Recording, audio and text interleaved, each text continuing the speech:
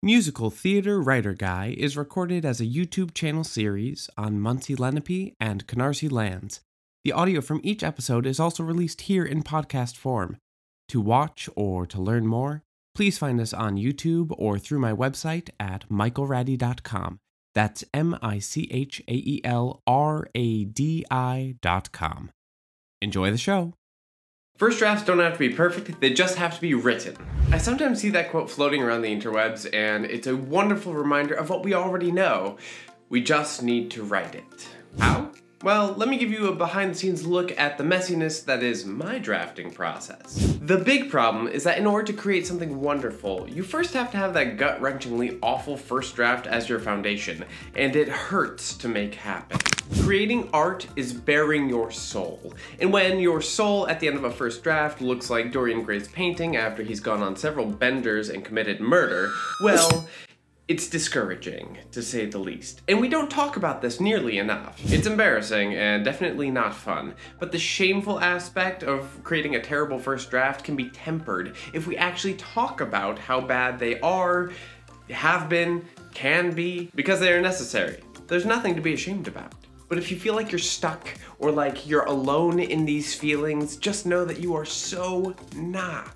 If you come join us in the Musical Theater Writing Collective community, you will see that you will be surrounded by people who have felt these feelings and gone through the process of working through this exact same thing. Okay, so you know that beautiful moment when you're suddenly struck with inspiration and you're filled with all these ideas and all this energy? Things about your story just suddenly seem to click. Isn't that just such a wonderful feeling? So what do I do when I have that feeling before starting the first draft? Do I run to my computer, sit down and start typing? Ha! Nope. I mean, I do immediately write down a bunch of notes for everything that came to mind, maybe even create a list of things to do, but it's generally at least a week before I sit down and actually start typing the thing out. But isn't that just laziness and procrastination, you ask? Nope, it isn't. First off, I just want to say that procrastination is absolutely 100% a part of writing. There's great value to waiting to write. Sometimes ideas need to percolate and sit and develop a little bit before you actually go to write the thing. Well, let me just show you a little step-by-step of my process. Step 1, have an idea. Step 2, determine in my head whether or not I like said idea. 3, imagine how that idea might function as a piece or as part of a piece. 4, determine that it could indeed actually work, and then do nothing about it for a stretch of time. 5, continue to think about the idea and its possibilities. 6, decide on which possibilities make sense to me. 7, decide which of those possibilities excite me. 8, jot down a few notes in my phone or a notebook. 9, continue to not write, but think over all of these ideas in detail. Give them the space to grow and breathe and become something more concrete. 10, make the decision that it is indeed now time to write. 11, create that time and put it in my schedule. 12, when that day and time arrive, do everything else I've been procrastinating on instead of write. 13, get annoyed at myself for not writing, but then acknowledge the fact that all those other things needed attention too, and they needed to get decluttered so I could write. 14, begin to hate the idea, and then like it again, and then get excited about it again. 15, schedule another time in my calendar, likely the next day. 16, when that time arrives, sit down and write fuller, more detailed notes, and create an outline.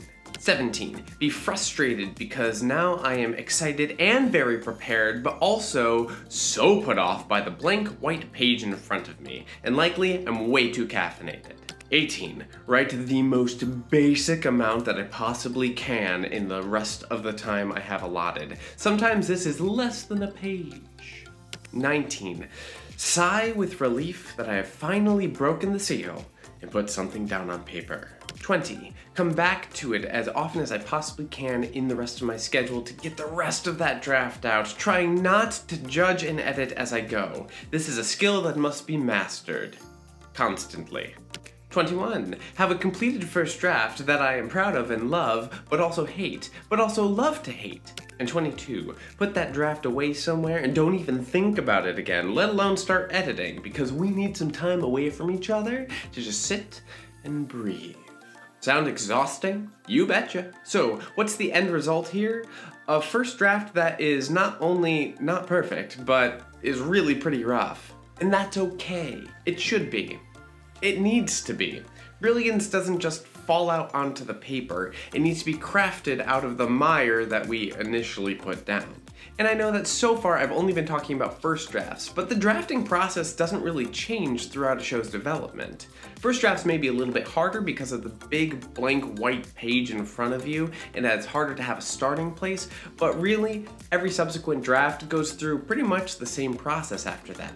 And I love that we use the term final draft for our finished script, because a script is never really finished. It's just the last draft that was in existence before the show was frozen. Because, let's remember, scripts are drafted and then redrafted and redrafted and redrafted until someone tells us, stop! I'm gonna produce or license this in this form. Step away.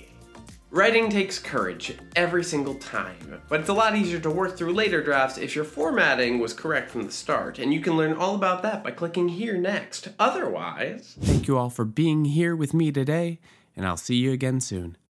Cheers!